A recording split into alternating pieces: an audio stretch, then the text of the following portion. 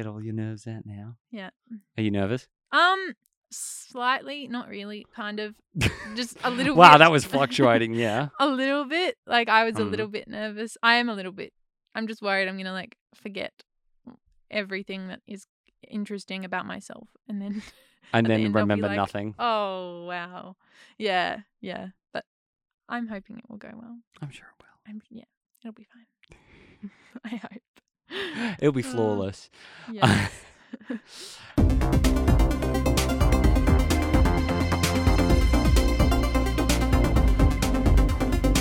This is the Things We Do podcast, a podcast about film, life, television, culture, mental health, and all of that fun, jazzy stuff. Today I've got my special guest and friend, Remy Webster. Hello. Hi. Hi. Hi, everybody. Hello. Welcome to the wonderful audience. All of, like, I think, somewhere between 50 to 70 listeners. Oh, cool. So it fluctuates. Yeah. I don't think I'm breaking the bank with how because Australian market's very eclectic, but we do have fans in America, so That's interesting. Yeah. Wow. Yeah. Yeah. I don't. Wow. Yeah. I think it's because Okay. I've interviewed American guests. People. Yeah. Yeah, so Okay. kinda That makes sense. You just kind of you bring in everyone. I always wonder how many listeners like acting podcasts have, because it's like, I guess there are a lot of actors, but then I'm like, it's a niche. It is a niche. Yeah. But I only listen to acting podcasts, which Do you- might be slightly obsessive. Do you listen to anything? Do you listen to anything else, or is it just acting? Oh, well, the other day I listened to one that was like the On Purpose one with. Is it? That rings a bell. Yeah. Yeah, it's like it's a bit more mental healthy. Yeah.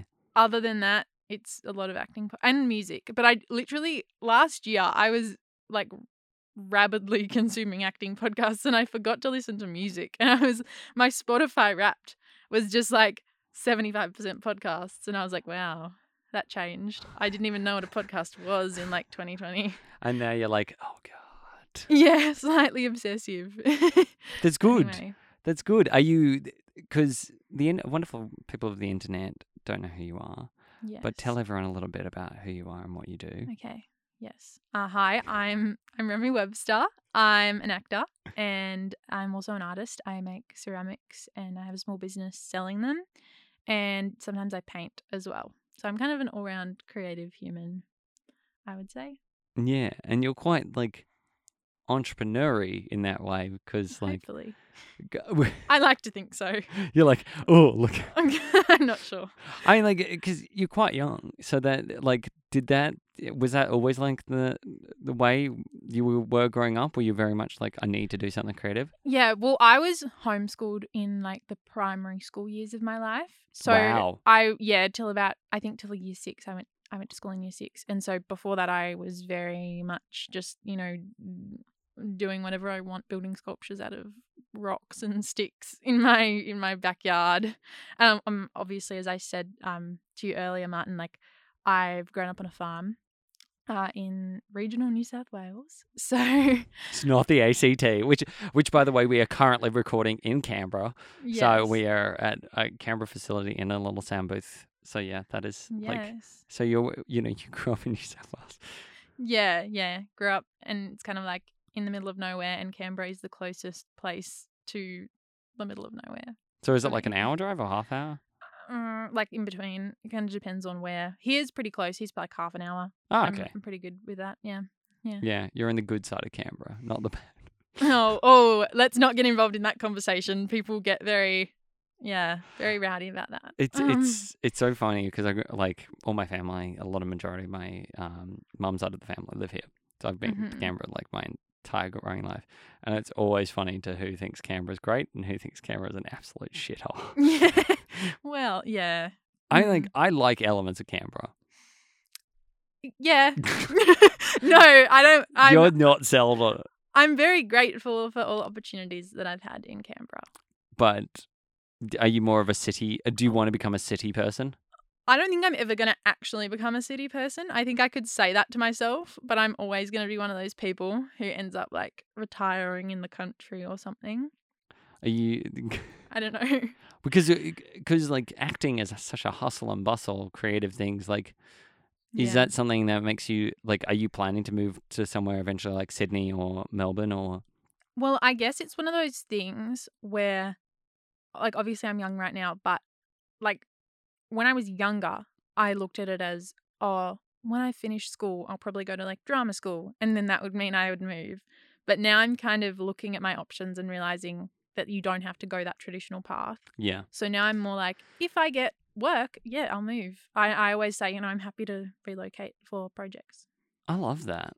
Because, yeah, it's particularly because I want to talk a little bit about Remnant, which you're about to come up and shoot. But how did that come about? How did that all start for you? Yeah, so it's kind of crazy, but or maybe not. I don't know. But I just found the casting call for Remnant on Facebook. And that's something, if like a little tip, if you're someone who works in the creative industries and you don't know how to find work kind of freelance, or you don't know how to find work when you don't have relationships and connections, there are like 20 Facebook groups. And I'd never had Facebook. I'm quite young. So I was like, oh, I'm never getting Facebook. Oh my God. Why would I do that? But now I just have it so that I can be on those and sort of get info. And it's really helpful. I've gotten many jobs off of those groups. So, yeah. I'm impressed. Yeah. I don't know. You're like, how did this happen? I don't know. Yeah, that's the thing, is it's kind of crazy. And sometimes I'll be looking through casting calls, like trawling for them for like weeks, and there's nothing. But I just got really lucky with Remnant, I think. Wow. Yeah. I mean, I don't want to negate like all of the hard work and everything that I feel like you've negated everyone. Yeah. They're all like, oh, sad days. I've worked so hard. I think there is definitely an element of luck in acting, but I also think because there's so many people that do it. Yeah. If you're not fully putting your all into it, you just won't get opportunities because there's so many people that are. 100%. Yeah. 100%. I mean, like, was that ever since you were little the go-to to become an actor? Yeah, I think so. I mean, maybe when I was really little, I wanted to do something totally random. And I used to want to do lots of things. I played netball growing up. I was like, maybe I'll just play for like the Netball Diamonds, which is like the Aussie netball team. And my coordination levels aren't there. They never have been and they never will be. So yeah, I think I probably did those little kids acting classes, which is kind of full circle because I now teach little kids acting classes. I probably did those from when I was like 6 or 7. Wow. And and I started doing that and I was like, this is what I want to do. It was kind of just like a thing. Like I went and I was like, this is fun. I'm going to be an actor. And then, I don't know. I mean, I had no idea what I was getting into, but. And then you joined the madhouse that it is. Yes. Yeah. Yeah. I think I got my first agent when I was like 14. Wow. Yeah. Are you still attached to the same agent or? Yeah. Wow. Yeah. That's like extraordinary. Yeah. Do you love it though? Do you love what you do? Yes, I do. Definitely. It's kind of my happy place.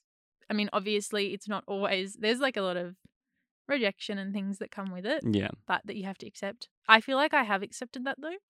Yeah. And it kind of bothers me when people ask about it.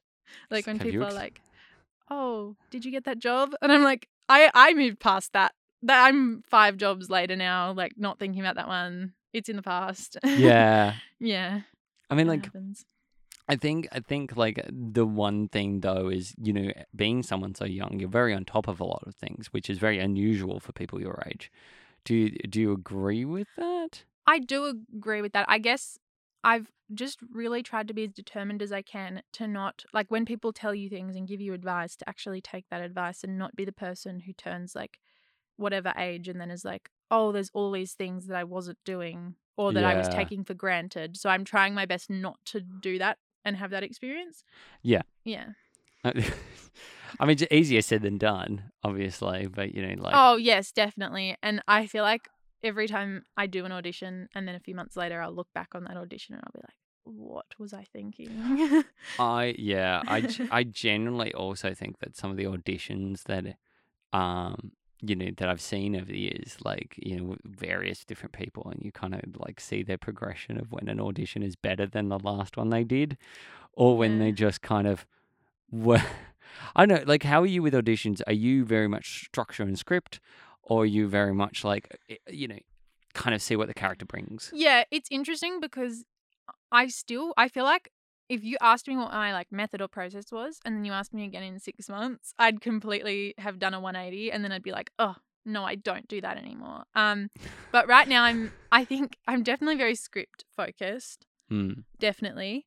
I did like a script analysis masterclass at the end of last year and it kind of like rocked my world a bit. I was like, whoa, there's so much that I'm not doing because I'm someone who like if I'm not sure I've done all the work, then I won't be as confident in actually getting up there and doing my thing, right? So if I feel underprepared, then I don't think I'll perform as well. Or I mean, I probably do, but I don't. I'd like, let's be real. Like it's probably, who knows what the difference is, but it definitely gives me a sense of surety in myself. I love that. You're like, I know who I am and I'm very good at this. Well, yeah. Sometimes I feel that way. Sometimes I don't. It depends on the day. Yeah. Definitely. But yeah, I mean, I'm obviously about to go into production for my like first feature that I've done. So I'm very excited for that. And I've also recently booked a role in another feature that's shooting, another independent feature. And that's actually shooting right now. They think they're going to shoot in locations like down here. Oh, wow. Okay. Yeah. Yeah. So that's exciting. Yeah. And that's shooting a bit later on in the year. So wow. I'm excited for that as well. That's nuts. Yeah, I know. When I got that opportunity, I was like, what? What is going on? How is this happening? But it gives me confidence. So. I think, because that shows that you've got talent and you've got, or you've got something that, people want. How are you on the opinion though? And this always baffles me about the independent art, like versus the mainstream. But how are you on seeing the same like 10 actors in everything rather than seeing multiple different actors in multiple different things? I mean, I want to see personally as a consumer of content, I want to see lots of different actors in different things. Not that I don't like particular actors. There are definitely. I mean. I do think I probably have quite mainstream taste, to be honest. I'm going to be honest. I think I do. I don't know. Like I do feel like as much as I'm really trying now to watch a variety of stuff, but especially Australian stuff. Yeah. Because, I mean, really, you can watch most of what's made in Australia. Like there's a lot of stuff, but if you really commit yourself to like, I'm going to watch lots of stuff because I want to work in this industry, you can really just be like, okay, I'm going to look at what movies were released in 2022 in Australia. And you can just be like, okay, I've got a list. I'm going to watch them. And I've been trying to do that. But obviously it's tough sometimes because sometimes things are really hard to find as well. Yeah.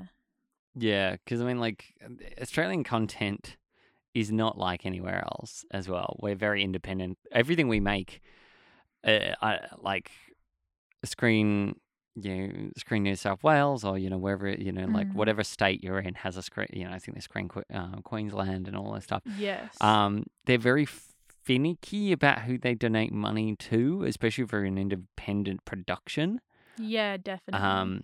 Which is not to say that's a bad thing, but it can be quite difficult for a lot of good ideas to get up and running. I did see something on another podcast and I don't want to like butcher the statistic, but I believe it was that there is between 40 and 45 feature films made in Australia every year. And I thought about it and at first I was like, okay, but then I was like, oh, that's not that many. No, that's very little. That's if you think about how many people and actors there are here. I mean, I think we're all guilty of like predominantly actually watching international stuff. Yeah. Yeah, and even like I know Neighbours did their last day of shooting yesterday. I saw a thing on Facebook about it. So yeah, I think we are losing some of our like Aussie content, and it's like I mean, because like Home and Away and Neighbours were the quintessential where you'd starting ground. Like they've and I'll say this wholeheartedly, some of the best actors who have been on both shows are terrible in those shows and go on to be like amazing actors elsewhere. Yeah, and I do sometimes think about the fact that if you get like a lead on a Netflix series, right? Like let's say you've got like lead role in every episode. Yeah. And you do that for 3 seasons or something. That's, what, maybe 30 episodes on streaming. Yeah. If you go on Home and Away for like a little guest stint, some of those people, they do 100 episodes, 200 episodes, and they're not even like a lead character. Yeah. So it definitely is, like, you can't deny that it is a training ground. Yeah. And it must be hectic as well. Wow. For Yeah. those people, wow. But like I think it's very good because like I've watched some of the old episodes and I remember one of my friends years ago said we got one rehearsal before we shot Mhm. and that was it. And you just didn't get like the train, that was it. You were learning to train on the day and you didn't get Yeah. all this pre-prep and it is a wheelhouse. So I Yeah, think definitely. and there is a thing about that with blockbuster films and stuff. That I think there was an interview with Jake Gyllenhaal when he did Spider-Man. He Okay. did Spider-Man, and he'd never worked on a superhero film before, never been in a Yeah. superhero film. And he said one thing. He said in the first day, he was like, "Okay, so they told me to just jump down and put my hands out, and that was it." And they were like, "We'll put the rest in VFX." And he was like, "Okay." But because it wasn't tactile for him, he was just confused because he was like, I Mm. normally work on things that are very tactile. You see what you're doing. You kind of like, it's very independent or it's very indie art house work. So Yes. it's like when he worked on big blockbusters, even though he's a big name, it's a very different side of it. Like, it's not like they're always working on these big CGI fests or, like, because that's what people go to the cinema now for. They go for the CGI fests. Definitely, yeah. I mean, I think because this isn't necessarily visual effects, but I have done some ADR for films recently, like a couple films where I've had to do some things and like they've wanted to get the audio in post. And I did it in this room once, which is why it reminded me. But it's interesting because I've heard that with Hollywood films now, sometimes there's like, a good 80% of their dialogue they'll do an ADR. Like Yeah. there's so much that's in post production. What you're doing on set is really different. Yeah. That's interesting. And there's like scenes that are shot just for the trailers now and then only for the trailers. So that then VFX shots are only done for the trailers. Like that I mean, it makes sense. I makes get it, sense. But it is very like, when you have that much money that you could do that, wonderful. But when you don't, you're kind of yeah. like I just miss the day when films didn't matter what they would just advertise what was actually in it. Now they're advertising so many misleading, like you're just like, I don't know what this is about actually, and I don't know if that's good true.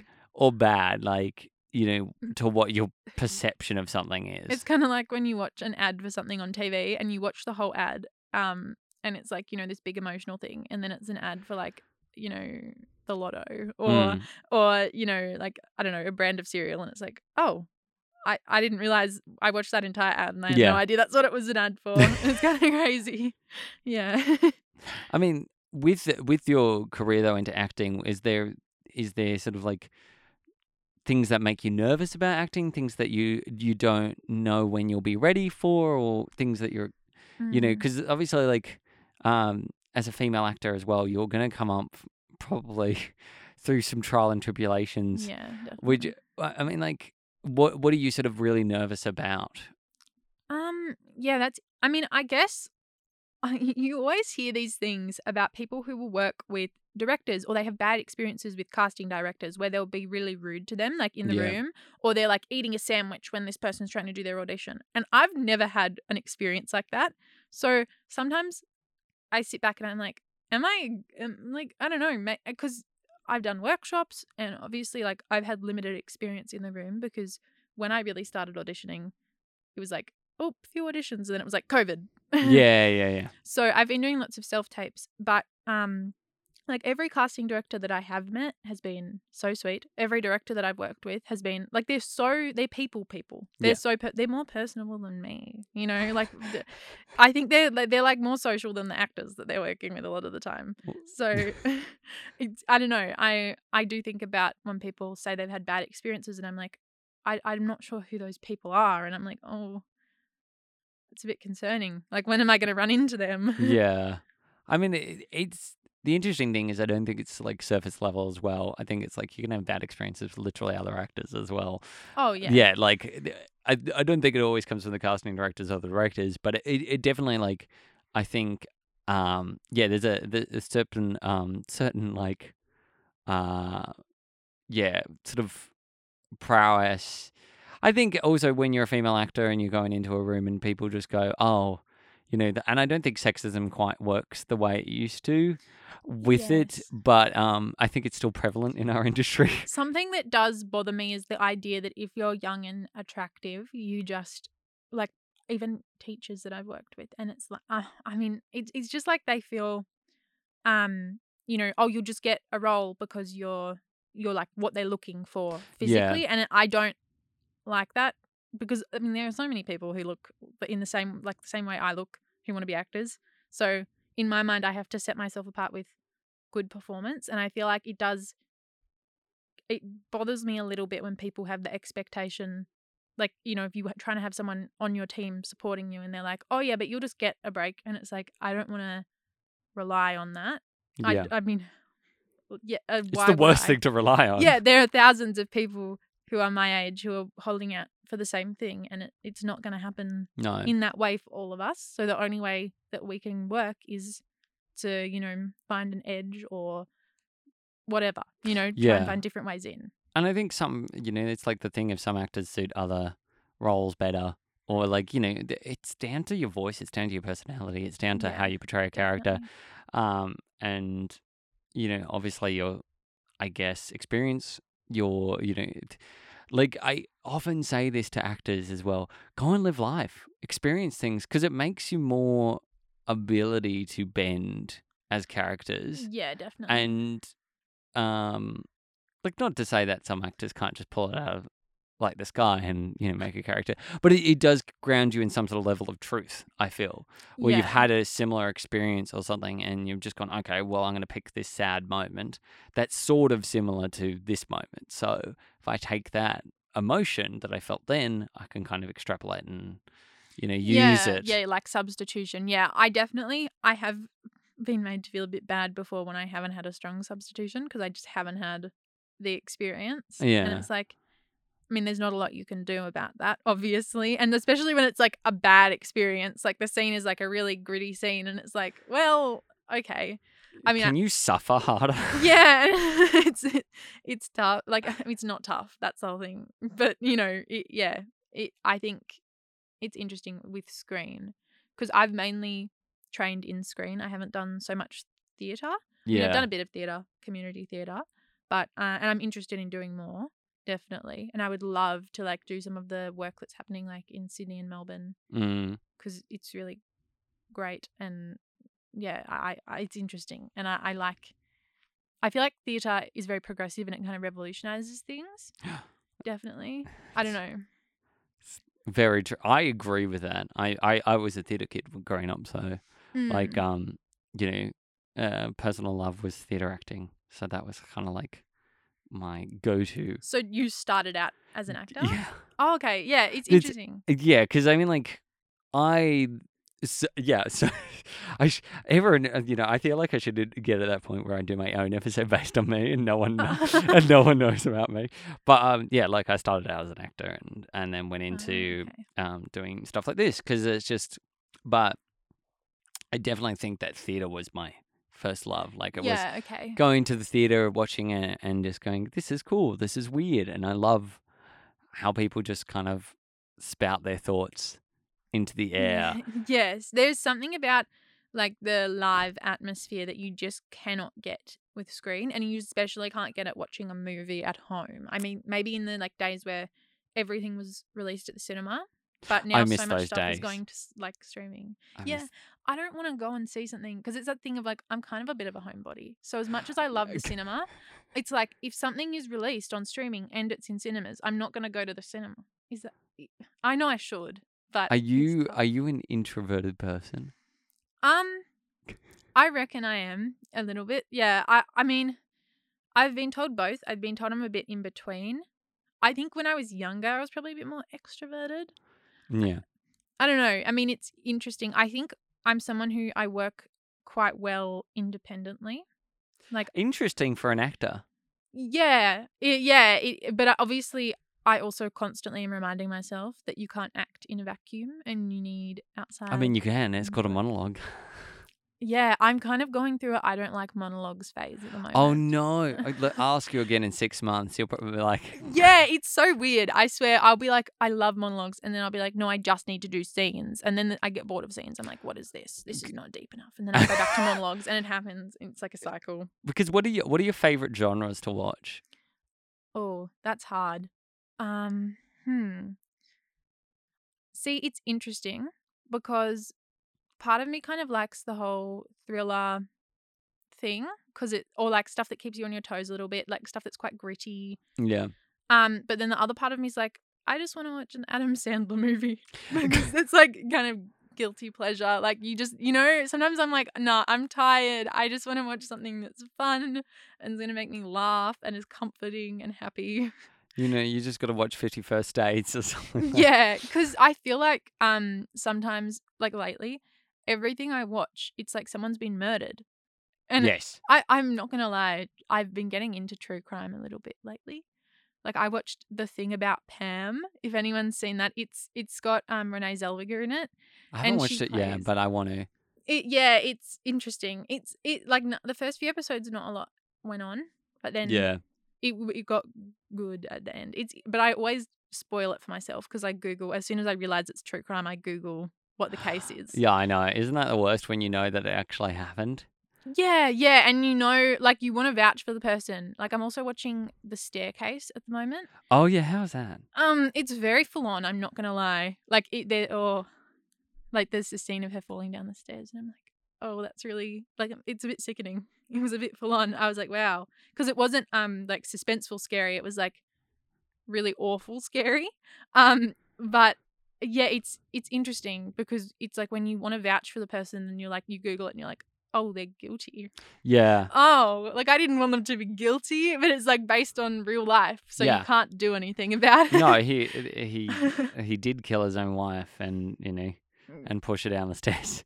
Yeah. Which there's And it's like, why? No, I know. you seem like such a nice guy. But it's like the same with any true crime. I think a show that I want to watch. God, I can't remember the life of me. It stars Olivia Colman. It's on HBO. So it's on Binge. But Okay.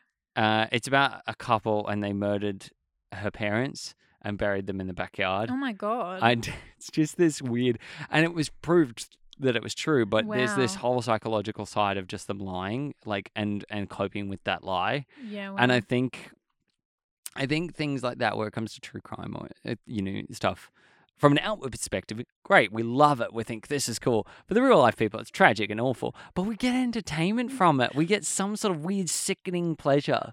Yeah. I was definitely I was reading an article in a magazine the other day about like why we like true crime, and it was it's interesting because I think there's an element of it that's a little bit of like anxiety. Yeah. I mean, it's kind of like how we stop when we see like a bad car crash or something, but it's also just really And then we just bad. slow down, drive Yeah. really slowly while it's going, who died today? Yeah, it's awful. And then like the other side of it is though, I think sometimes we think we can like watch our way into understanding like this is what happens when someone gets murdered. So I just Yeah. need to not do this. Like I just need to not like have a weird dodgy staircase in my house and I'll be fine. I mean, does it make you fearful, though, as a woman, God, that this will happen to you? Well, I did see something about the fact that like women watch true crime because they're more likely to actually have those crimes happen to them. And I was Yeah. like, oh, that hits. But yeah, I don't know. I think it's weird because when you're watching, because I don't do like the true crime podcasts or anything like that. I only watch the true crime series. I don't want to get too into it that it's weird. You're like, I can't commit. No, I can't. But when I'm watching those true crime type shows, you kind of forget that it's based off real events, and sometimes they don't even talk about the fact, like it doesn't even really say it at the No. front. I have been watching. I watched Inventing Anna.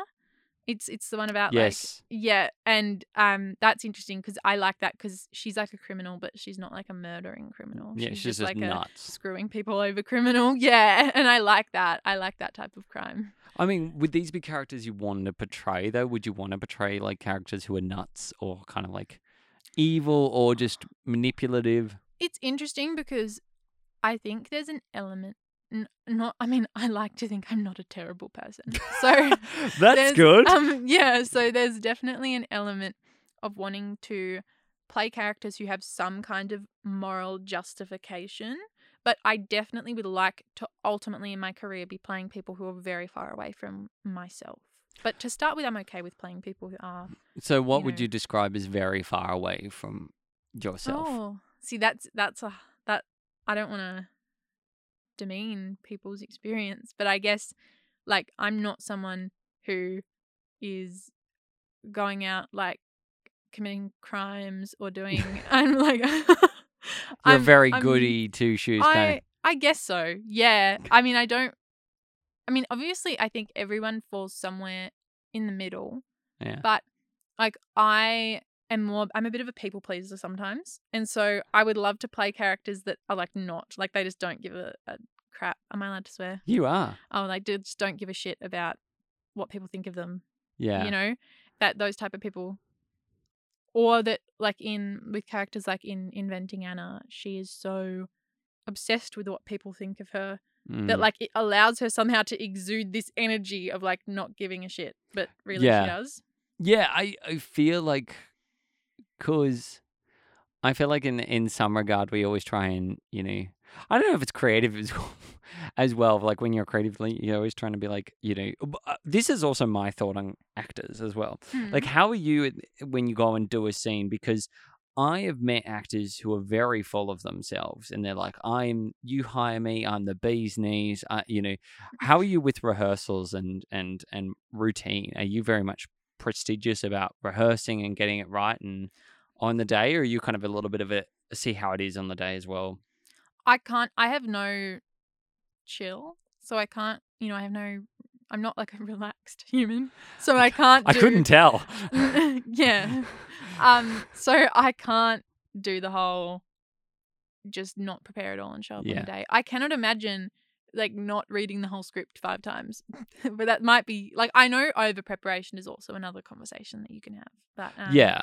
I feel like I've met the both. I've met all of the spectrum of people, but yeah, there's some people who over prep and there's some people who just on the day go, yep, seeing the script, cool, doing the scene. And I don't know if that's kind of just I'd rather you learn.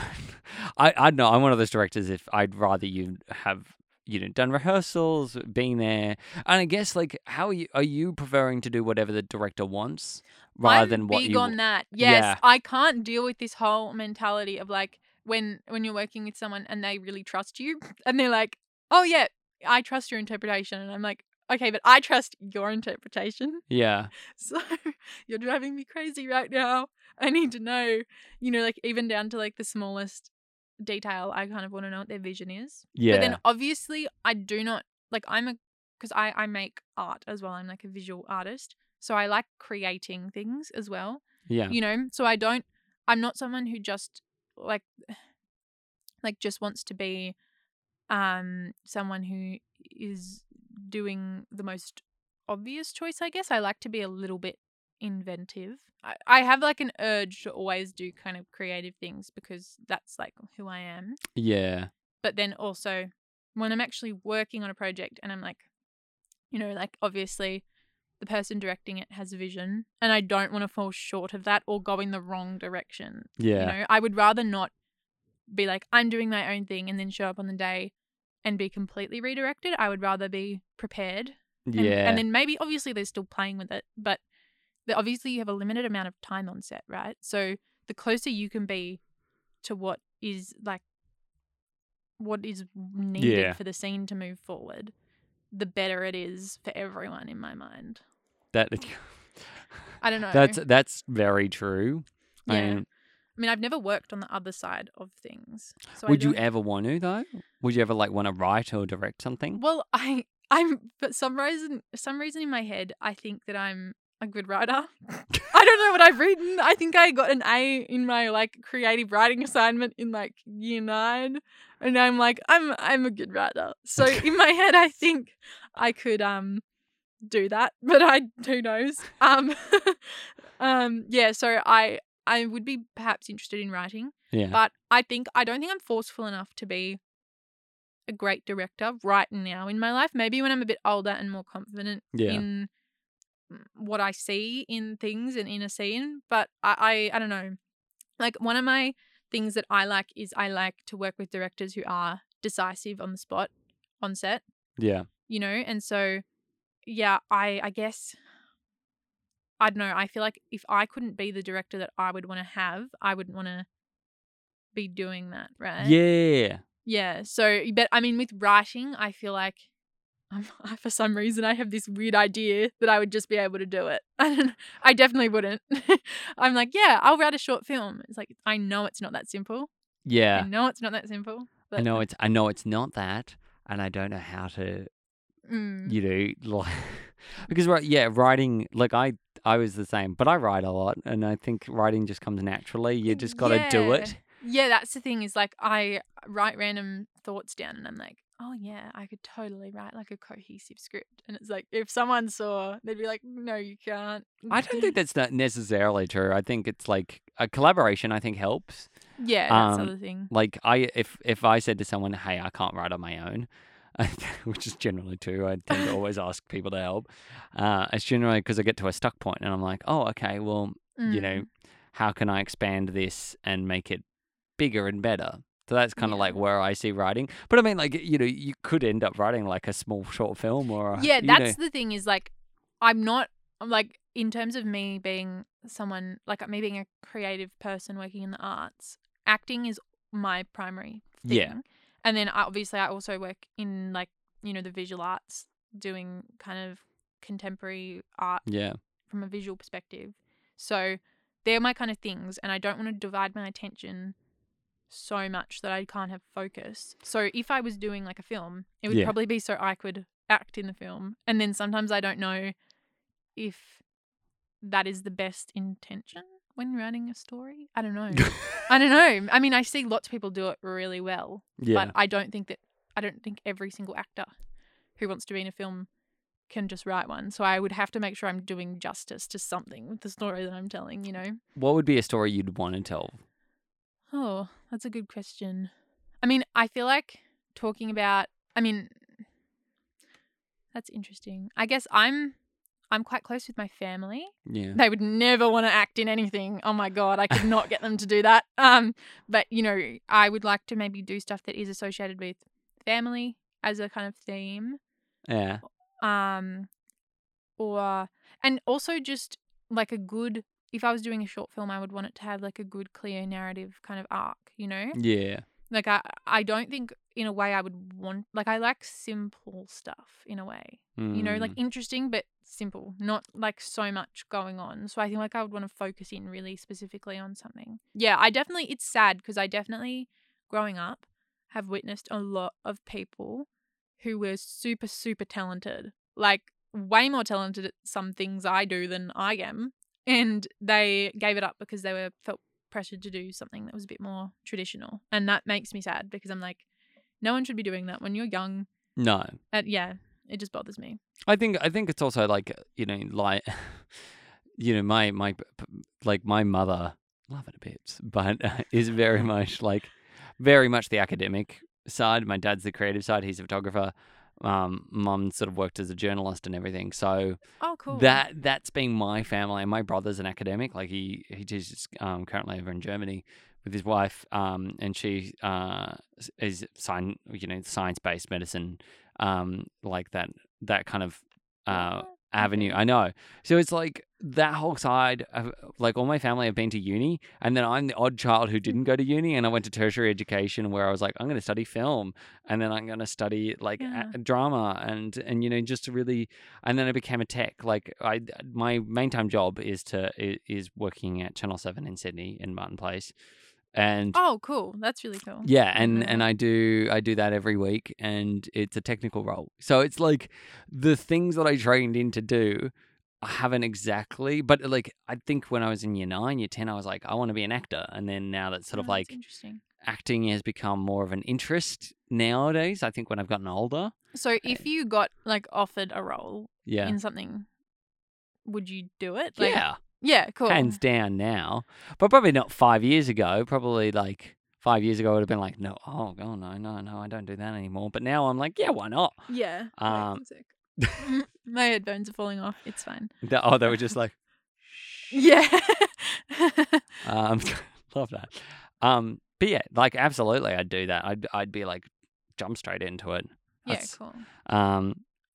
Would you do the same if you were like, if you would you ever consider leaving acting for a bit or? Not at the moment. I'm like, never. But I mean, I guess I would definitely consider taking a break, like later in my life, not right now. Yeah. But like, I think it's important to have time off, right? Especially when you're doing something that's creative, because otherwise you're just a bit burnt out. Also, like, because I have my visual side of things with like creating art as well, I find that sometimes I swing between them a bit. So I'm like very focused. Right now I'm very focused on acting, obviously, because I have a big role coming up and another one later in the year. So that's the thing. And so I love that you're like, that's a thing. Yeah, that's happening. I have, even prior to this, you were already sort of nervous about actually filming in a week's time. It just feels a bit surreal. Because is this your big first film thing? Well, it's my first feature. I've done 8 or 9 short films, I think. What's been here's my biggest question. What's been the weirdest one you've done? Oh, I did one recently that was a student project about someone whose brother runs away with his alien boyfriend. Wow. Yeah. And I think it was like a metaphorical representation of like xenophobia. Ah, I love that. Yeah. It was interesting. It was cool because I jumped in at the last minute to do it. Like I only had a couple days. Yeah. So I couldn't overthink it. Whereas sometimes with films in general, like with Remnant, we obviously had like a big struggle with COVID because, you can't do a film if you're going to have to go into 14-day isolation at some point during shooting. So we had to postpone a bit. And so it's interesting the contrast between some of the like longer form stuff where it's like, okay, I have a long time to prep this and work this. And then the short stuff where it's like, okay, so wow, I have 3 days. Because it's from what I've sort of heard rumblings about and in between the grapevine, and everything, nothing that is breaching a non-disclosure agreement or anything like that. Yeah. It sounds like a very intense film. Yeah, it's a horror film. So yes, there's lots of visual effects. There's a really, really, really great makeup artist team that are from Contour College and the Central Coast. They're pretty awesome. And they're doing some really intense stuff, some of which involves me, and I'm excited about it. Because I've never done a film where I needed like really intense special effects makeup or anything. Have you been gooped yet?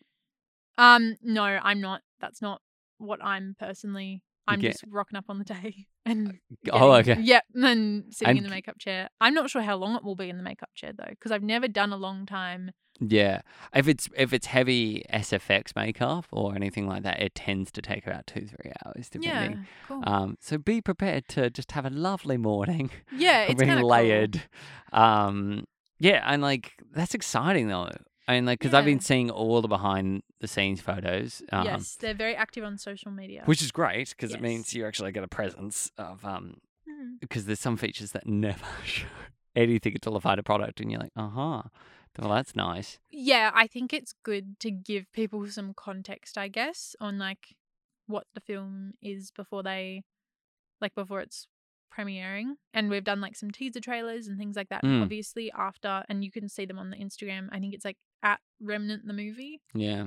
Yeah. The thing though is it's very elusive to all these teasers and what actually the film is about. Because it doesn't really explain anything, these teasers. It doesn't explain, like, you're not going there going, this makes sense. I know what this film is going to be about. Like, it's so up in the air of what it... Like, I think as an audience that you're expecting it to be about. But is that more exciting as a performer to kind of get people... Once you see it in cinemas with everyone else and you get to see it with everyone else, is that going to be kind of a little thrill? Or are you going to be sitting there going, oh, God, here's my scene, and Oh, yeah. See, this is interesting because I had an experience at a film festival, the Lights Canberra Action Festival, which is part of Enlighten in Canberra. And it's interesting because it's like it's kind of crazy. I don't know if they do anything like this in Sydney, but it's like very short turnaround. You get certain things you have to include in your film. So a bit like Tropfest, Yeah. where they have like an object, but it's a lot of objects and it's a lot of locations. God. Yep, and you have like 10 days to film. God. Yeah. So I had an experience with that where I did like a rom-com short. It was very cute. And that was the beginning of this year. And then I didn't see the finished product until I was sitting there in the audience in like the VIP section, and everyone was like, I was like, oh, that's me up there, and there's a bunch of people like sitting there watching it. But I mean, it always, I think when you get doubts in your head, it's never gonna be as like jarring as you expect, because I was really concerned because there was a bit of visual effects happening in that, and I think I got a bit vain about it. I was like, am I gonna look bad? And it's never like what you think it's gonna be. 'Cause Wow. you get in your head about things like that, and it's like, no, it's And- fine. You're fine. Do you think that will fade over time with this Remnant one coming up? Do you think, or are you still going to sit there and be a bit like? I think I'm always gonna be. Well, I think I'm always. This is hard. I think inevitably I'm quite a nervous energy person, so I'm always gonna have a bit of nervous energy.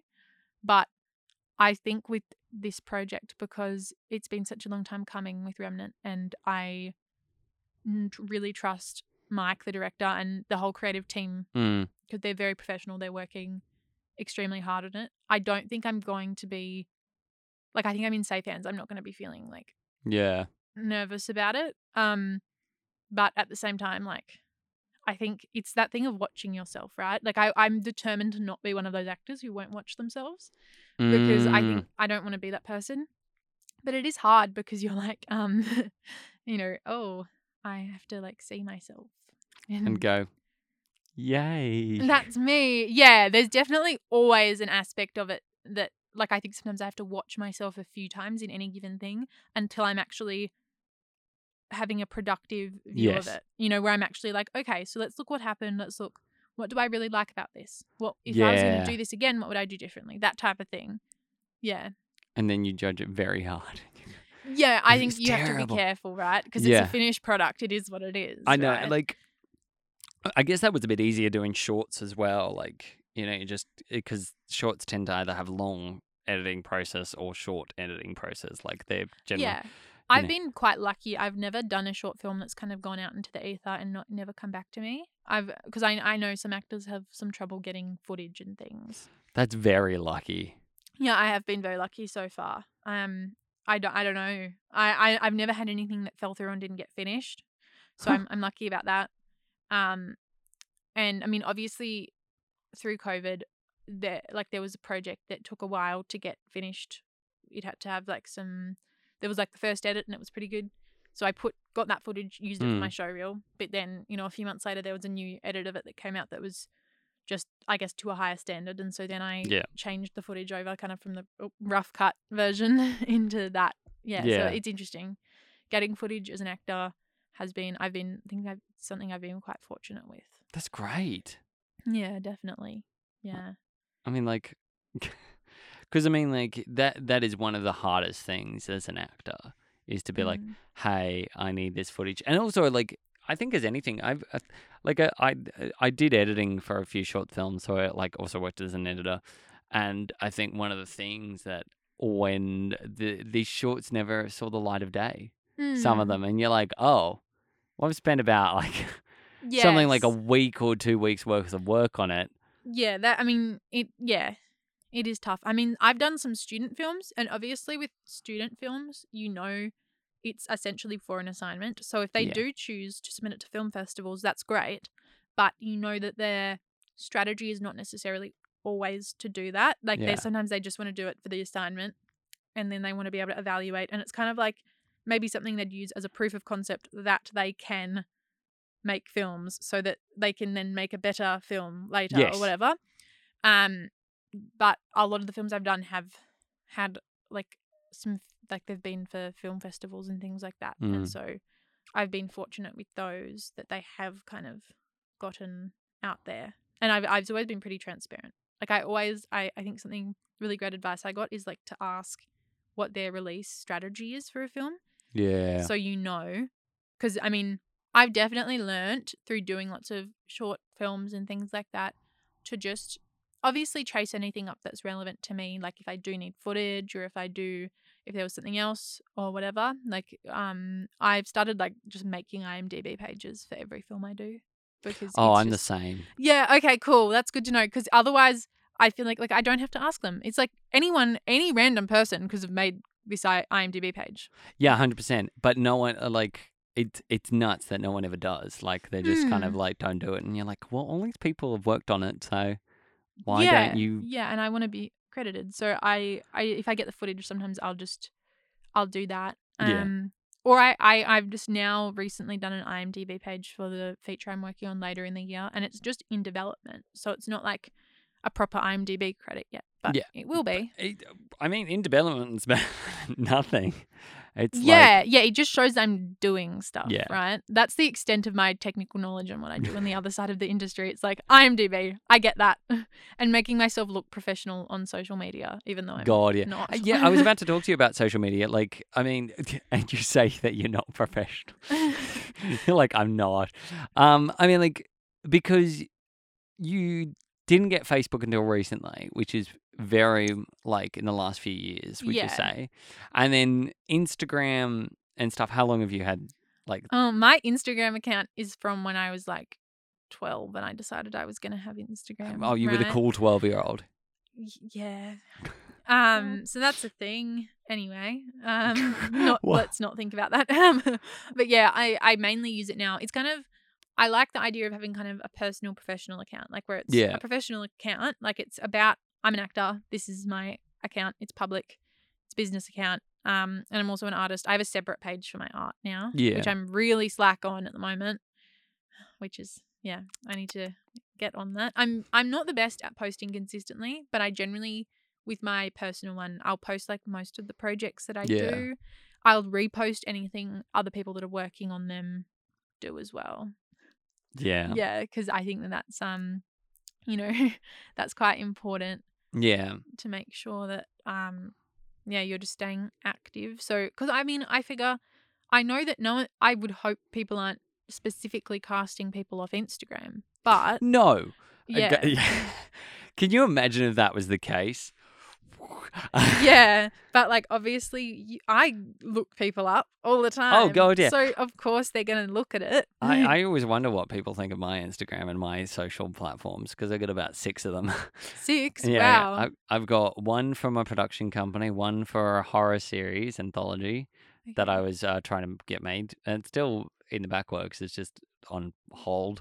The podcast one. I've got my other podcast, which is about to start up and running. What? What's your other podcast about? I can't tell anyone about that until it comes out. Damn. And then I'll tell you after we stop recording. Okay. Secret. No one will know. No, you're not gonna have yet. to guess. Actually, by the time this comes out, it might be. It will be close to becoming out. Yeah. So people will know about it. And then what else? Like I've got my my photography one. And my personal one, which is but it's public. So it's like... Yeah, that's the thing. It's that weird thing where it's like, it's my personal, but it is a public account. Yeah, so I kind of just post pictures of my partner and I, and then also just like stuff about guests, but also about my filming life. It's very much a mixture of things because it's like, well, it's all the things that I do. Like literally it's from everything from my life to podcasting to filming. Like, you know, if you want to get to know me, I think it's also like the thing I treat social media is like what you see is what you get. I'm not like this mysterious figure behind things. I'm kind of as kooky and weird as like anyone else. Yeah, I think something I have to be a bit conscious of is sometimes I repost stuff about films and everything and there's no context, and I forget to like spell it out and be like, this is a film that I was an actor in. So, you know, sometimes I just post like the poster and I'm like, oh, they might not realize that that's what it is, and they're like, okay, what is that? Like someone messaged me who I hadn't spoken to in a while, and they thought that Remnant was a theatre show that was on another theatre. And I was like, no. I mean, it wouldn't have been that hard for him to like look at you could try the Instagram account and actually work it out. But obviously he just like saw the post. And I was like, no, that's not what it is. It is a film. A very... It's feature film. It is coming out. Yeah, like I horror play would be interesting. Yeah, I feel. mean, like I've seen Carrie the musical, and that's I great. haven't seen Carrie the It's musical. a great musical. Okay. Great musical. Like, would hands down recommend that. Okay, cool. Every time I watch a musical, I'm like, I wish I was a musical theatre performer. Can you sing? I can. Well, that's debatable. That is very debatable. No, I can sing. I've done singing training. I mean, it's something I predominantly do for my acting, like for working on my voice, because I think most actors would know, like, or would attest to the fact that that's very important. But I can't dance, like, to save my life. I cannot dance, right? So I'm not, and the amount of work that I would need to do to be able to, like, literally do the simplest dance moves. I'm not even kidding. I can't even do TikTok dances. Right? Oh, come on. I struggle. Yeah, like, because I can't stand TikTok. Are you a TikTok lover? I don't have TikTok at the moment. Is that we have a like I install it, I get addicted to it, I delete it. I install it again, get addicted to it, delete it. It's happened 3 or 4 times now. Why do people love TikTok? What is it about it? I don't know. I think, yeah, it's interesting. I think I've heard, because I'm a bit young for like Vine. I never really did Vine. I only watched like the replays of Vines on YouTube and stuff when it was kind of all over. Vine was amazing. It was the heyday of weird jokes. Like, it was mostly sketches. People were just doing sketches. Yeah. See, I feel like TikTok's one of those things where, from like the influencer perspective, I mean, I'm not an influencer, but like I've heard a lot of people say who are in the arts who are trying to like have a presence online, that there was definitely a phase where it was super easy to get a bit of a presence on TikTok because it was new. So I think there's an element of that. I probably missed the boat. I wasn't really trying to. I posted the weirdest, like, randomest stuff because, again, can't dance, can't do TikTok dances, not my thing. Would be kind of tragic. But, yeah, I don't know. I think people like it because we have such short attention spans now, and it's just like an endless trawl of random stuff, right? And also it's weirdly accurate, like the For You page. That is scary. Some of the stuff that comes up, I'm like, how did you know that? How? You know, there is a theory, though, that your phone listens to you now. Like, that's how I'm sure it does. I'm going to get an ad for your podcast now. Yeah, like, my phone's in my pocket right now, and I bet I will. Yeah. I will. Or just anything. Like, I'll mention something, like I'm talking about true crime earlier, and I'll get an ad for a true crime show. It just happens all the time, and I'm just used to it. I'm like, it doesn't really matter. I mean, it is interesting because I find, like, social media, I have a love and hate for it. Because I think I am so anti, like, putting stuff on social media, but then I have to, because if you want to have any presence as a creative, you need some sort of level of socials. That's how I feel with my art, because art is very much the wholesome thing that I do that is not supposed to be, like, really businessy. Because obviously with acting, the business of acting is completely intertwined with being an actor, right? Yeah. You can't get away from it. Well, as I, kind of try to remove myself sometimes with my art, but forever moving away from it. But then, like, I'm like, I haven't posted in 2 months. I need to do that. That's crazy. No one knows I exist. So that's bad. I can't run a business if no one knows that my business is a thing. So yeah, it's hard.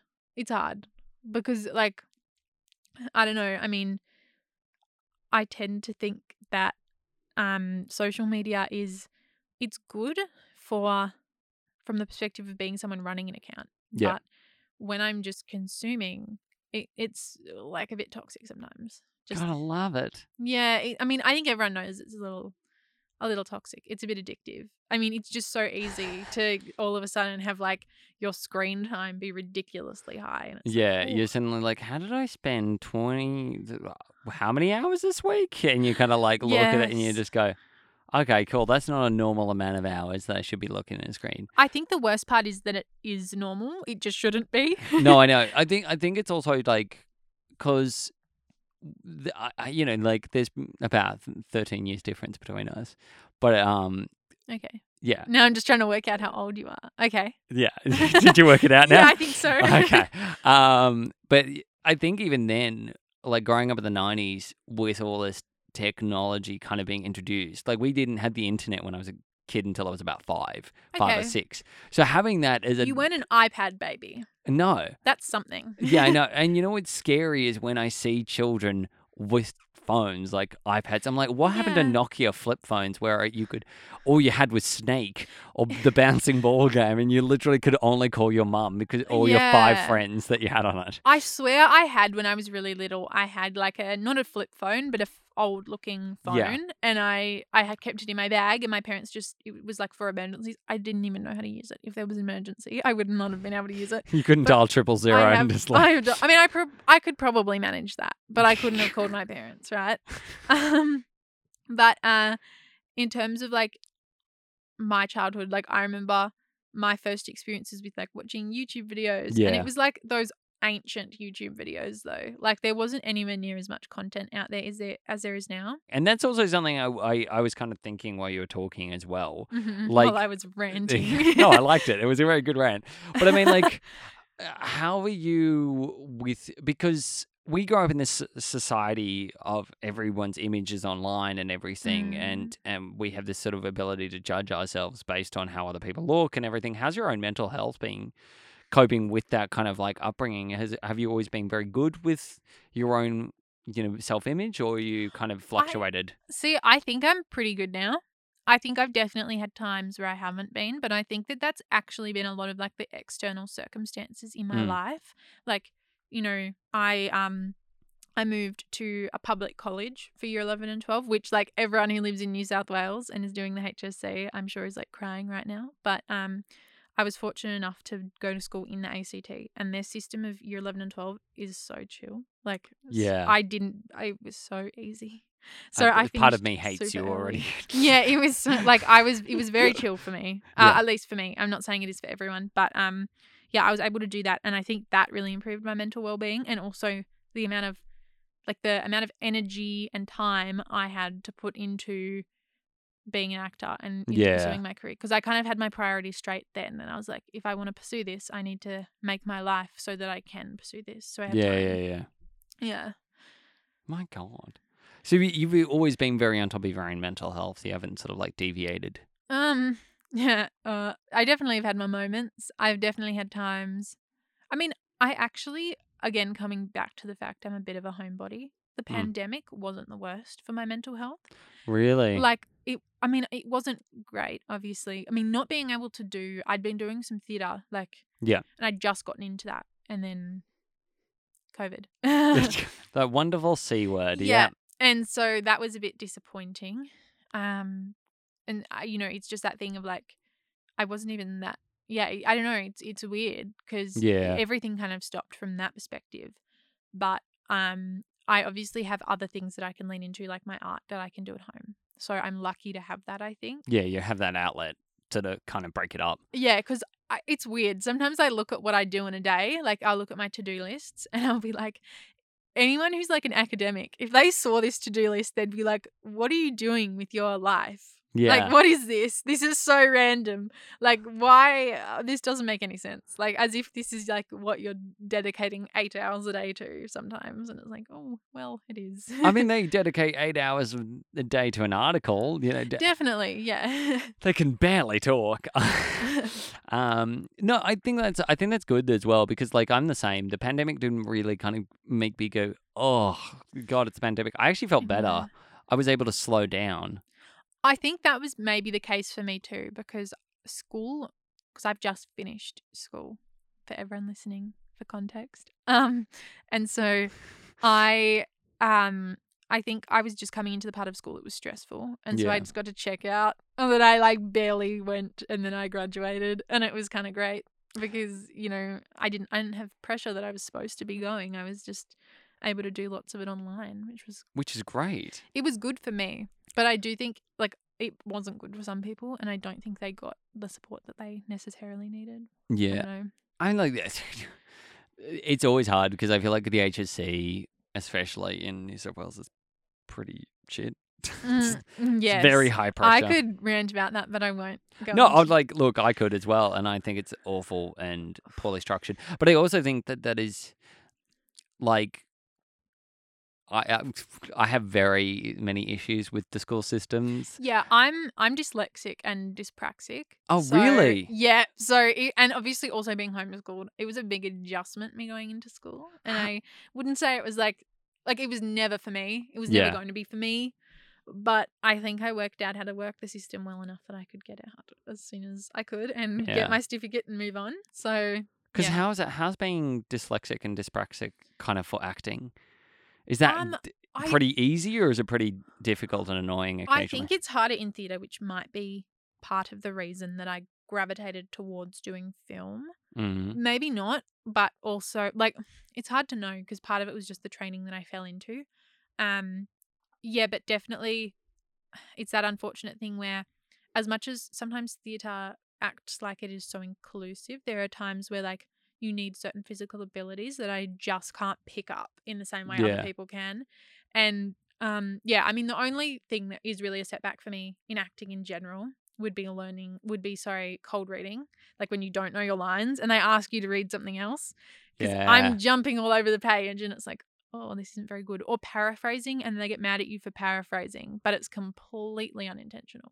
Yeah. It's like, I thought that's what it said. I swear the page just changed. Like, I genuinely, that's what I feel. Yeah, but I mean, honestly, maybe I'm naive, but I think that the school system almost makes all these things so much more of an issue than they need to be. Yeah. It's like, if you just didn't test people for 90 minutes, like it just wouldn't be that big of an issue. Like it would just be so much more easy to accommodate, you know? Yeah. In the real world, it's just not that big of a deal, but Yeah. they make it such a big deal. So that's what is frustrating to me. I mean, like, fun little fact for myself was when I did the HSC, they gave, like, I can't write for shit. It's just, I can write, but like, I can do it. But it looks like the handwriting of a child. Like, it's just so bad handwriting. And the reason is because I grew up with ADHD and epilepsy. So one of the things was just my hand-eye motor coordination was shot to pieces. It just couldn't learn how to do it fluently or anything. So it looks a bit trash. And one of the things was I write really slow. If anyone is legible, it is going to take me 3 hours to write something that most people can write in half an hour to 40 minutes. Yeah. So my parents had to fight really hard to get me a laptop for the HSC. Crazy. And it's just like, but it did make me feel like, God, why am I getting this special treatment? And well, yeah, years later, I'm like, yeah, no, it made sense. But I feel like the education system, it does have that sort of brunt where it's like, oh, you know, your child's dyslexic or, you know, like just, but they use it as an excuse for you not catching up with the rest of the school. And it's like, that's not how it works. Why don't you put things in place to help the kids? Yeah, that's like something I'm really big on. It bothers me. Yeah. And I mean, now I'm teaching like kids classes for drama, like not in the school. And I could never teach in a school just because I couldn't deal with all of the stuff you have to put up with as a teacher in school, like all of the regulations you have to like implement that are just irrelevant, like checking people's uniform. Oh my God. But I also think that this comes under the federal government issues, which I have many federal government issues. But I think particularly when we were under a huge coalition government, the coalition, for most of people who don't know and live in other countries, like we've got the Labor and the coalition are Liberal. So that those are the two parties, and then you got the Greens and the Independents, like the great, you know, like lots of different smaller parties. And this year in particular, our recent election was the biggest independent win of like millennia. It was huge. Like the independent parties, because everyone's like sick of everyone in the mainstream government. Yeah, and the Greens got so many seats, and it was just ridiculous how well like independent parties were doing. But I think it was also interesting because we had such a shitty last few years of like leadership, you know, and you know. But it also came to a point where I remember when I was in TAFE, I was in the last year of TAFE when TAFE courses cost $800 for the year, and then suddenly they were like, "Yeah, these are going up to $8,000 the following year," and it was like, how is that? Like these, like tertiary education, like TAFE and everything, and the public school system are meant to be cheap so that everyone can use them. They're paid by the government to benefit the public sectors, so we can all get this thing called free education. And the thing that pisses me off is 50 years ago, universities were free. There was nothing called HECS. There was nothing like you didn't have a debt. Well, I see this now. When this interview comes out, I you might be like, I'm going. And I'm running away. I'm on the fence about like drama school and that type of training specifically because of that. Like, because it's just so expensive at the end of the day. It's like you're starting out your career by getting into a lot of debt and then going into an industry that is completely unreliable, Yeah. right? And like that you can't even afford to not have savings, much less have debt, right? Like So much debt. Yeah. Yeah. I don't know. It's hard. It's tough. But at the same time, I understand that some people do want to have that path. But I'm like, Yeah. I might just opt out. I don't know. I mean, honestly, I think you can teach a lot of things in terms of skill set and stuff. And I think nowadays, in particular, you've got online courses and stuff like that. There's definitely for acting training. I'm very grateful for all the like actor advocate type people who are creating affordable courses. Yeah. You know, like affordable online courses or even just drop in stuff, like stuff that's designed for working actors, right? Yeah. But I think I'm lucky in that I started young, because I think if I was my age now and I'd never acted before, it would be really hard. Yeah. Like, and I don't know how you do that without doing really intense training, and it is just so expensive. And I also, though, think that many people that we do meet in the industry are very willing to teach and or show you around on how, like, you know, and I feel like because of all that, it does make it very accessible to learn. Like, you know, the interesting thing is, like, you know, the fact of how I learned to do a podcast was via YouTube. Like, you learn about the basics of things to get a handle, and then it's through trial and error. And like one of my teachers said, the best way to learn is also on the job, because you are going to never learn more about the character than you know, and I always say this to everyone, like, as it was like what you said before, you got to really like work in with everyone and, you know, not do it as a solo kind of adventure. But with scenes, when you do rehearsals to when you shoot on the actual day, they can be very, very different. Totally. Depending on what comes out on the day and what vibe everyone's feeling and how you're all emotionally at the beginning of the day versus like how you were at rehearsal day. Yeah, see, it's interesting because I know there's this whole mindset of like walking into a class or walking into like for acting or walking onto set and leaving your emotions at the door, that type of thing. But to an extent, I think sometimes that can create really interesting work, is like when you actually are like allowing yourself to be affected by things. I mean, obviously you need to not have like an ego, or you need to not be like, things didn't go my way this morning, so I'm going to make everyone pay for it today. You all suck. Yeah, but I think you can definitely like it. I think the beautiful thing about acting sometimes is like when you're doing really true naturalism and you're getting to really bounce off each other and react in the moment authentically. You know? Yeah, because I mean, like especially with your dyspraxia and dyslexia, how is that in terms of scenes and stuff? Is that once you've memorized everything and you're in the moment, does that really affect you? Yeah, so I think what I've done is I've gotten myself to a point where I memorize lines very, very easily, and I'm not trying to brag, but that's just something I think I've done to compensate for the fact that I, you know, like can't cold read very easily, can't make sense of things on the page as well if I don't know it. So I think that's definitely, I always know my lines. And then sometimes, I'm working with someone who doesn't mind about being word perfect, or they want you to ad lib, and that's kind of like my experience with the project I'm about to go into production for. So I just kind of, I do that. I mean, the only thing I would say is physicality has been a big journey for me, being able to be authentic. And I used to either talk with my hands really intensely or put my hands at my side and like not do anything. Or I'd have those awkward moments where your hand's like in the air and you're like, I don't know what to do with my hand now. And what do I put it down? And then you're putting it down and you're like, okay, but now I'm not doing anything. Now I'm just standing here. Yeah, so it's interesting. I mean, like, that sounds like modeling almost, like you don't. Yeah, when you get in your head about where you are in space. Yeah. And you're like, oh. It's the worst thing as well when you see people on a scene not know what to do with their body, because it's like, when you go to anyway and you're like, okay, well, we're going to do a close up or you're going to do a mid shot or anything like that. And they're like, can you see my hands? Do I have to do anything with my hands? And you're like, well, what were you doing before?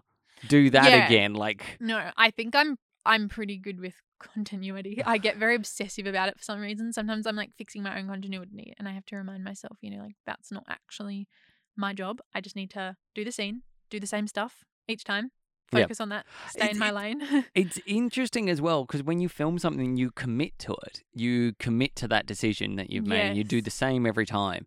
Whereas theatre, you can do every night different. You could do something different all the time because it's depending on the audience. They might go, oh, that there was a stumble that night. There was like a they decided to add a chuckle in, or like whatever. Yeah, I've never actually gone. Like, I would love to pick a theatre show that isn't going to be too annoying to see a bunch of times and actually go and see it a bunch of consecutive nights in a row and see what's different. Yeah. Like, inevitably you're going to get probably a little bit sick of it because then you know what's happening next, which isn't really how it's designed to happen. But I would love to just see, as an exercise as an actor, what is actually happening with that. Yeah. Because the other thing I do in terms of like the other side of the industry is I did a certificate in creative industries, which is like kind of was focusing on the backstage type side of theatre. Yeah, so sometimes you get to watch tech runs, you get to watch dress rehearsals, that type of thing, and it's interesting because it always is a little bit different. Like it's not a bad thing, but it's just interesting, and it's interesting as an actor to look at that and be like, what did I like better? And then sometimes it's like, oh, I didn't like one better. They were just different, and that's okay, and that's cool. Yeah. Yeah. I guess that's I mean, like that. The whole exercise of watching something 1,000 times, though, to notice. Oh my God, like trying to pick your take in self-tapes when you've done a bunch of takes for a self-tape. You know what, that though? is torture. You know what I always say? And then comes a theory of just it's either the third or fifth take that a 10 league. Yeah, no, it's interesting because if you do 4 takes, like with me, my last take is always such a mess. Yeah. Such a mess, like insane. And my first one, it might be okay. Like, it really, sometimes I have to sit back and be like, there is so minimal difference between these takes, right? Like, I've actually done these quite similar. I haven't tried to experiment or do anything different. So I just did a few for safety, right? And so I just have to realize that this is my performance and I need to pick whichever one I get a good vibe for, but it's not that deep. You're not going to get the role because you picked the take that you looked slightly to the left, and then on the other one you looked slightly to the right. Like, yeah, it's just, you can't get too in your head about it, I think. I mean, you could try. Yeah. I mean, I think the only thing, like, I find fun with self-taping is doing really different takes, like doing and if you really make different choices, then it's fun, and then you're like, which one do I send, or do I send an alternate take as well? But when you're just running the same scene, it's like torture picking which one that is the same, and it's like, oh, it's hard. I mean, before we start wrapping up, here's a big ultimate question. What would be a character or genre or scene that you'd want to play? Character, genre, scene. What's something I would really like to do? I'm going to try and think of something random. I would somewhat like to do an action movie just because that's so not me. Like, I so could not do my own stunts. Like, I'm so uncoordinated. So I think it would be cool to play like a really athletic character or something, because I'm just not, like I'm actually working on a project at the moment. I can't say too much, but there is hiking involved. And I'm like, okay, this is interesting. Yeah. So, but part of me is like, maybe I should start hiking in the lead up. And this is interesting. Like, this is an interesting exploration of something that's different to me, Yeah. So it's kind of, I like that idea. Yeah. I don't know. I don't know if I could pull it off. It's interesting, but I reckon that would be cool. That'd be sick. Yeah. I could see that. Although that would be interesting with dyspraxia. Yeah. Like, just they're like, you cannot do your own stunts. It is not safe. No. Yeah, you were like, oh no. Yeah. Yeah, maybe. Yeah, I do. I mean, I do think there's something about streaming that is definitely like a little bit sad because there's no, like, this sounds ridiculous, but because like there isn't ads, and like, I don't know why that's like a disappointing thing, but it's like, like we don't record shows anymore when you like go out for dinner, so you can like watch it when you get back, Yeah. and like that type of stuff. Yeah, like just that kind of thing. And also just watching random stuff on TV that you would never normally watch No. just because it's on. I don't do that with streaming. No, and you know what? It really makes me kind of miss the week by week things where I get excited for the next week of one episode a week. That I'm watching something at the moment. What did I watch? It was about, I can't remember now. It was about an actress. Can't remember what it's called. It was French. It was on Netflix, maybe. Anyway, it's one episode a week, and I was like, I watched the first episode, so into it, and I was like, oh my god, there's no second episode till next Tuesday, and it's like, okay, that's 5 days away. It's not that big of a deal, but I'm so not used to having to wait. Yeah. It's interesting. Yeah, it's like we've become so accustomed to like binge watching, but also I totally am guilty of that. If I miss, like I haven't watched Stranger Things, right yet. I haven't watched the new season of that. And you best believe, like, the day I decide to watch that, it'll be, like, many hours of Stranger Things being watched. Yeah, because every episode's like an hour and a half. So Oh, wow. Okay, maybe not. Maybe I'm going to have to back off a bit. That might be. It's like barely could get through 2 episodes. Like an hour and a... Wow. Yeah, they're kind of nuts on how long they are now. Wow. The final they're like episode, a movie. Yeah, I think because they're just trying to ramp up the story and that I think it's interesting, but it's not bad. Like you kind of do sit there and go, oh, this isn't too long. But yeah, it's very interesting. It's very dark. Yeah, that show has gotten darker every season, but I guess they've also, characters have grown up, right? Yeah. But again, those characters are the same. Like, I think Millie Bobby Brown is my age. Yeah. She's like 17, 18 now. Yeah, so that's interesting. And I was looking at her because the show's set. It baffles me, but the show's set on like from the first season to the 4th season is only 4 years. Like it's each year is a different year. And I'm just like sitting there going, none of these actors still look 14. Like they all look like they're 20. Please do a time jump to make me not think this is weird. Yeah, that is a little strange. Because like Millie Bobby Brown is an adult now. She just clearly is an adult. Yeah, I mean, I feel like all high school shows are like that. That's been my absolute pet peeve growing up. Is like, look the age of these characters, but I can't play them because they're all played by 25-year-olds. Yeah. Cool. You know. And they're all played by young 25-year-olds, like young-looking 25-year-olds. Yes. Yeah. It's annoying. It's like, that's good for their career, I guess. so judgy of their career issues. But no, I think that's a perfect point to wrap us up. Okay. Thank you so much for joining me. Well, thank you for having me. I didn't know that I was cool enough to be on a podcast. Were you surprised? Oh, yeah. When you messaged me, I thought it was spam. I had to I did some research. You did a double take. Yeah, I was like, this is just someone having a go. They're joking. Someone and then I looked and I was like, no, this is a legit thing. Okay. I couldn't believe someone actually wanted to have me on their podcast. But yeah, here I am. And you were great. Oh, did you enjoy it? I hope so.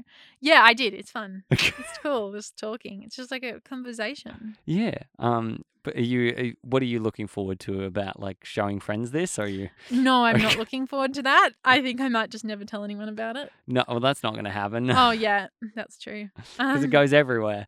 Yeah, no, it's fine. I just probably won't. I will listen to it. I guess I'll listen to it. I like I said, I've determined not to be one of those actors that doesn't watch themselves. Yeah. So I guess I will be forcing myself to listen. Oh my God. Even if I get... You're going to get an edit before it goes out, so you get to tell me what... That's good. That's good. I like that. Because then I'll know what my voice sounds like. And it sounds perfect. Remy, where can people find you on the internet? Yeah, so my Instagram account is at Rem Webster, REM Webster, because I thought I was trendy when I was 14 and I was going to shorten my name, even though very few people call me that. And now my actual name is not available on Instagram anymore, which is frustrating. And then I also have an art account, which is at Remy's Shed, Remy's S, Remy S. Oh, my name's Remy with an I, by the way. Shed. So it's 2 S's in the middle. Right. So yeah. REMISSHEDS. Or no. No S on the end. No S on the end. Sorry, misled you all. But yeah, there's no S on the end. But that's how it is. Yes. That's a mess. Everyone's like, okay, I'm sick of this. No, they'll have a link to it below. They'll be able to Okay, find. yeah. So that's where you can find me if you wish to, for some reason. Go and stalk her. Yes. Go and stalk Remnant. Oh yes, and then Remnant is at Remnant the movie. And what's the other film you're doing? Is that on an Instagram It's yet? not yet, but When it is? I will post it obviously on my personal social media when it's all up and running. So then you will see that if you look at my personal. Yeah. Just go and stalk her. Yeah. Go have a look. But no, thank you so much for coming on. It was an absolute pleasure. Thank you. If you want to go and check out more episodes of the things we do, you can check them out on Apple and Spotify. I'll be speaking with another guest next week, and I'll speak to you all later. Goodbye. Bye.